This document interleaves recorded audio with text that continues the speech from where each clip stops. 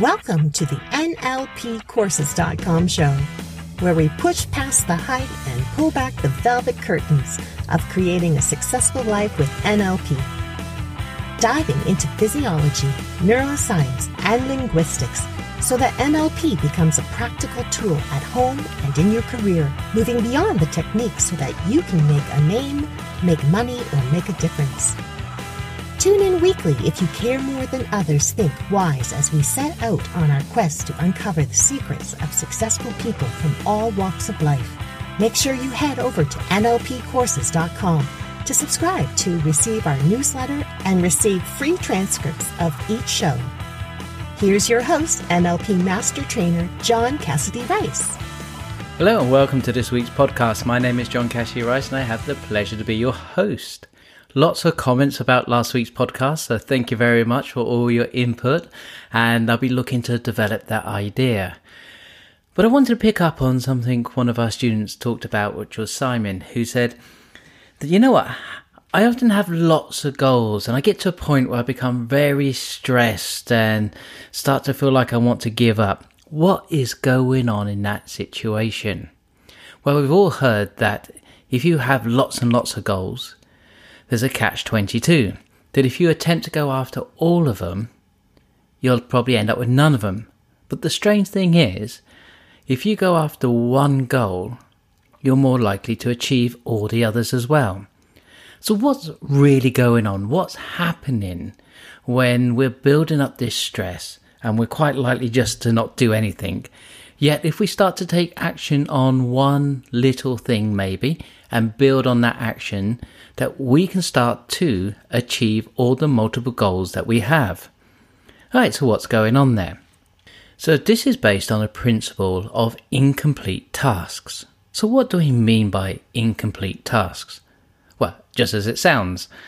But what is the brain doing with incomplete tasks? How does it work for us and how does it work against us? And then we'll apply that to the goal setting situation. Right, so incomplete tasks are great, especially for studying. Because what do incomplete tasks do? When you don't finish studying a topic, for example, let's say you're looking at chapter 22 in your psychology book, and rather than completing the whole chapter, you only complete 80% of that chapter. What goes on that benefits us from a studying point of view?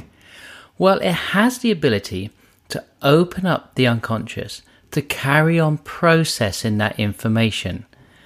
And when it carries on processing the information, you're putting more energy into learning that situation.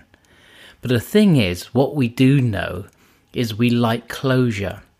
And when you have that closure, the unconscious mind can start to go, done that, let's move on to the next task. So the benefit for us from a studying point of view, when we do not complete the full chapter or program of study, but leave a little bit open, say for next 24 hours, we give more brain processing power to that information, which is great. But we do need to complete the task at some point, and that gives us closure around that bit of information. Now, you'll see a lot of NLP trainers use the principle of uncompleted tasks, or if you like, uncompleted stories. So what happens is you start telling a story, but you don't finish the story. Then you start to tell another story, but you don't finish that story. So, for example, if I said to you, if you ever get a chance to see Richard Bandler live, you'll either hate him or love him. There seems to be no in-between with Richard. And he walks in as though he's riding a Harley Davidson. And when you know that's what he's picturing in his mind, it makes a lot of sense when you see him walk into a room. And he always walks into Born to be Wild. And he's a consummate storyteller. And he tells a lot of stories about Milton Erickson. And there's one story that he may start to tell is that Milton was chatting to a friend of his in the kitchen. And she turned to him and said, "It's time for a change." And Milton looked at him and said, "That's right. I think that is a good idea. But his friend says, I don't know where to start. And he said, go up into your loft and clear out all that rubbish you have inside the loft. And you'll find a lot of rubbish you want to get rid of. But you'll also find some treasures and some real gold nuggets that you would want to keep. And his friend said, that's a good idea. So he climbs up inside and starts to sort out all that rubbish. Now Milton is left sitting downstairs and he's now wondering what he can do. And he looks across and there's a book up on the shelf that grabs his attention and pulls him across the room. You've known books like that. And it was a book about Red Indian stories. And this particular book, he opened up and started to read one of the many stories inside this book about Red Indian stories.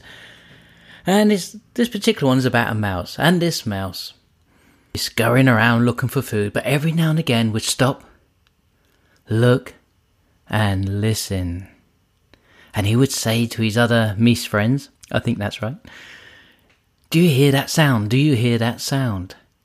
And his friends would say, no, I'm too busy looking for food. Don't bother me now. So he'd go back to scurrying around, looking for food, storing food, etc.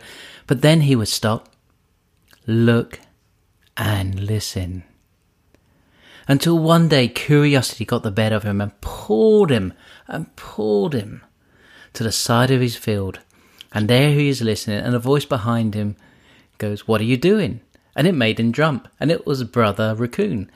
And he says, I hear this sound and I'm just wondering what it is. And the Brother Raccoon says, would you like me to show you the way and the source of the sound?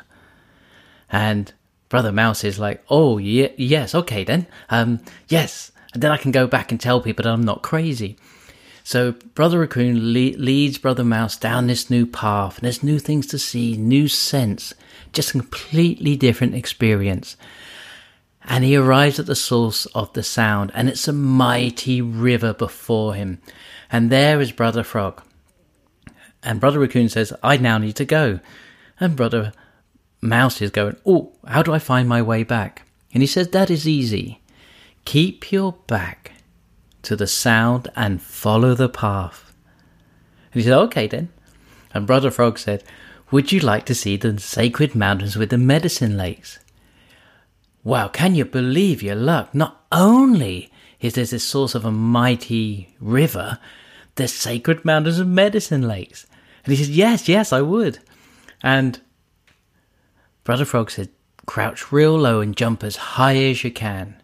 So he crouched real low and jumped as high as he can. And he saw the sacred mountains with the medicine lakes and then splash. Now what's just gone on there is a series of little mini stories, i.e. we started to talk about Richard Bandler, but we didn't really finish that story. We moved straight into a story of sitting in the kitchen and going and make some changes and clearing out the loft. And then we started into this story of this little mouse. Now here's the interesting thing about that. Notice that your brain has been tracking that information. And what it does, it tracks stories. Sponsor of this week's NLPcourses.com podcast show is the NLP Train the Trainer Only for the Ambitions who wish to make a living teaching NLP. Apply for your place in this world-class training by heading over to the NLPcourses.com. And wants to have the story completed. So when you have an unfinished story, your brain still carries on processing. And from a training point of view, you're opening up the mind to be able to absorb information. And what you would tend to do with those stories is close them by the end of the training session. Now that is great. And it's working on, we as human beings, our brain wants to complete things. And it's so powerful that, and we call it looping of stories in NLP. Now, have you ever wondered why soap operas are so addictive? Why people will binge watch things like 24, Lost, even though they know they have work the next day. Oh, just one more. It's because You want to complete that storyline. But the story writers know that if they close one story, they're going to open up another that's unfinished. And the brain carries on processing that information. Just to give you an idea of how strong that is. Have you ever been sitting... Now, this happens in the BBC, in the UK. I'm sure it happens in various different programs around the world also. You might have this program about, I don't know, a building in the middle of a plot of land that they're going to do up or they're going to explore. And just before all the credits roll for the program, a presenter comes on and says, "This week we're looking at a Victorian building that is said to be haunted. Find out where we are after the credits." And you're like, oh, I wasn't that interested, but I'm now going to watch the credits to find out where they're from. And at the end of the credits, they say, "We're in Devon." And we go, oh yes, I just needed to know that. So from a learning point of view, when you're studying, if you can keep your brain processing the information longer with incomplete tasks, then it's to your benefit. And then you'll close off one section, open up a new section.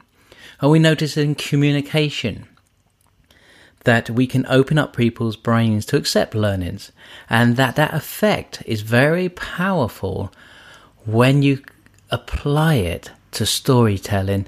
And we talked about soap operas. Now in the UK we have things like Coronation Street, EastEnders, and if it's a commercial channel, those story loops create such a deep trance that when the adverts come on, they're premium because people are ready to just accept those answers.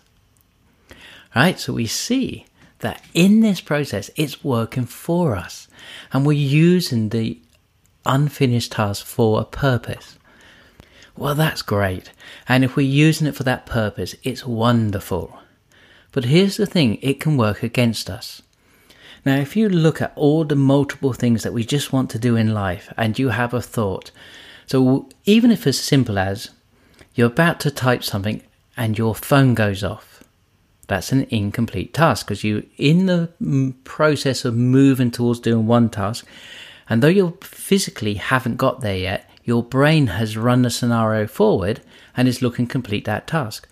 But we got interrupted and the phone goes, so we pick up the phone and we're partway through in doing that, and the email pings and we're half on the phone but we're not quite completed that, and we start something else and we put the email into draft, so that's incomplete. Somebody's asked us to think about the upcoming project, and notice they're all little loops that have been opened but not completed, and your brain is using up energy processing those, waiting for completion.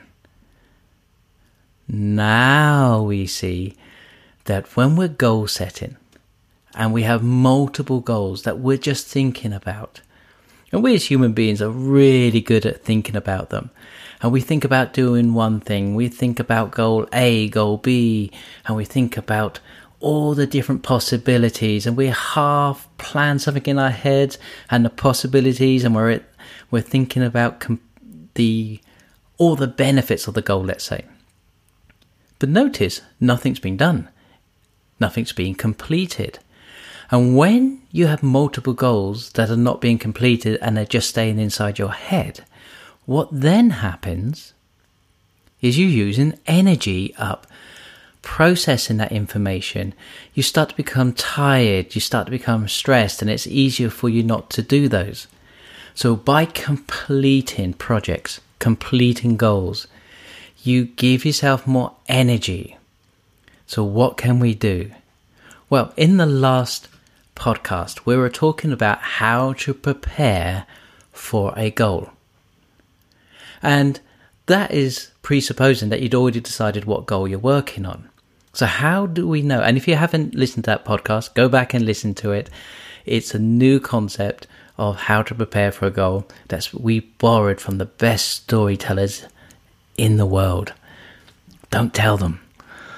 Okay, right, so before we know what we want to work on, what would be great, and this is an action, you take what's going on inside your head and you get it down on a piece of paper.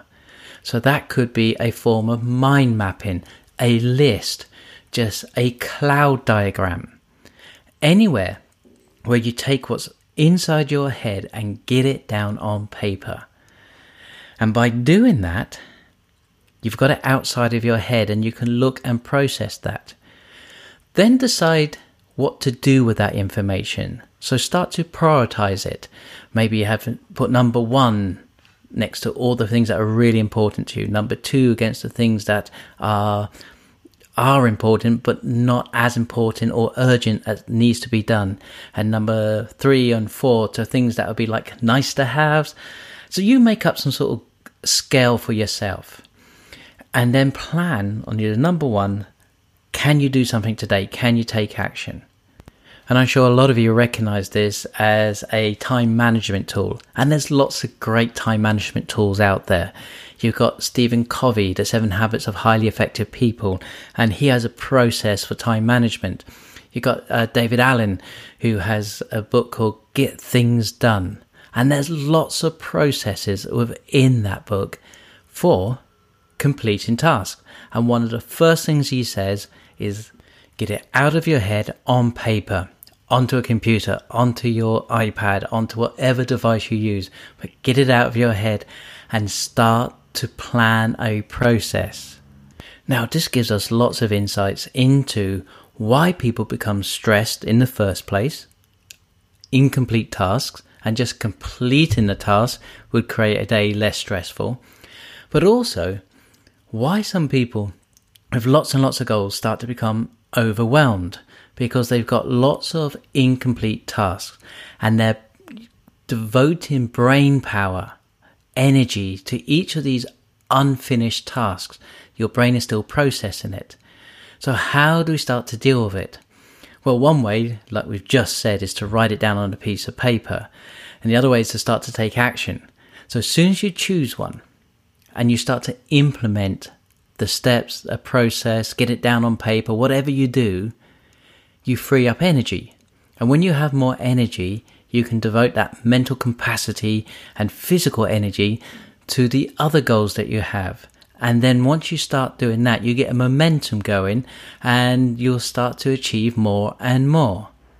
So Simon, thank you for that question. So if you've got any questions that you would like me to answer, please do email me those about any topic that we've covered in this session and the last session.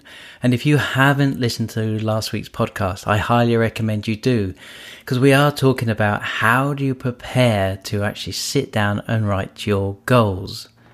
So talking about productivity and getting things done, I'm very excited. I got a special guest coming up in a future podcast, Sean D'Souza. I'm in talks with him at the moment. He has a way of producing products and running businesses that is very efficient. From day one, you'll start to see results. And he has promised that he's got a very special gift for you guys. And I believe this gift is worth nearly $2,000. It's a training course that he will offer, but I'm going to allow him to talk a little bit more about it. So look out for that upcoming podcast. Sean D'Souza, an excellent guy to explore, and I highly recommend his books, which you'll find at his website, psychotactics.com. I will put a link in with the show notes. So if you're wondering, am I ever going to finish those stories that we started in this session? Yes, I will do at some point. Have a wonderful week, and I look forward to catching up with you soon. Take care then. Bye. Thank you for tuning in. You were just listening to NLPcourses.com podcast show. If you enjoyed the show, please leave a review and make sure to head over to NLPcourses.com to subscribe to our newsletter, where we keep you updated with in-depth NLP topics. Subscribe and stay tuned for upcoming episodes on neurolinguistics, programming, and beyond.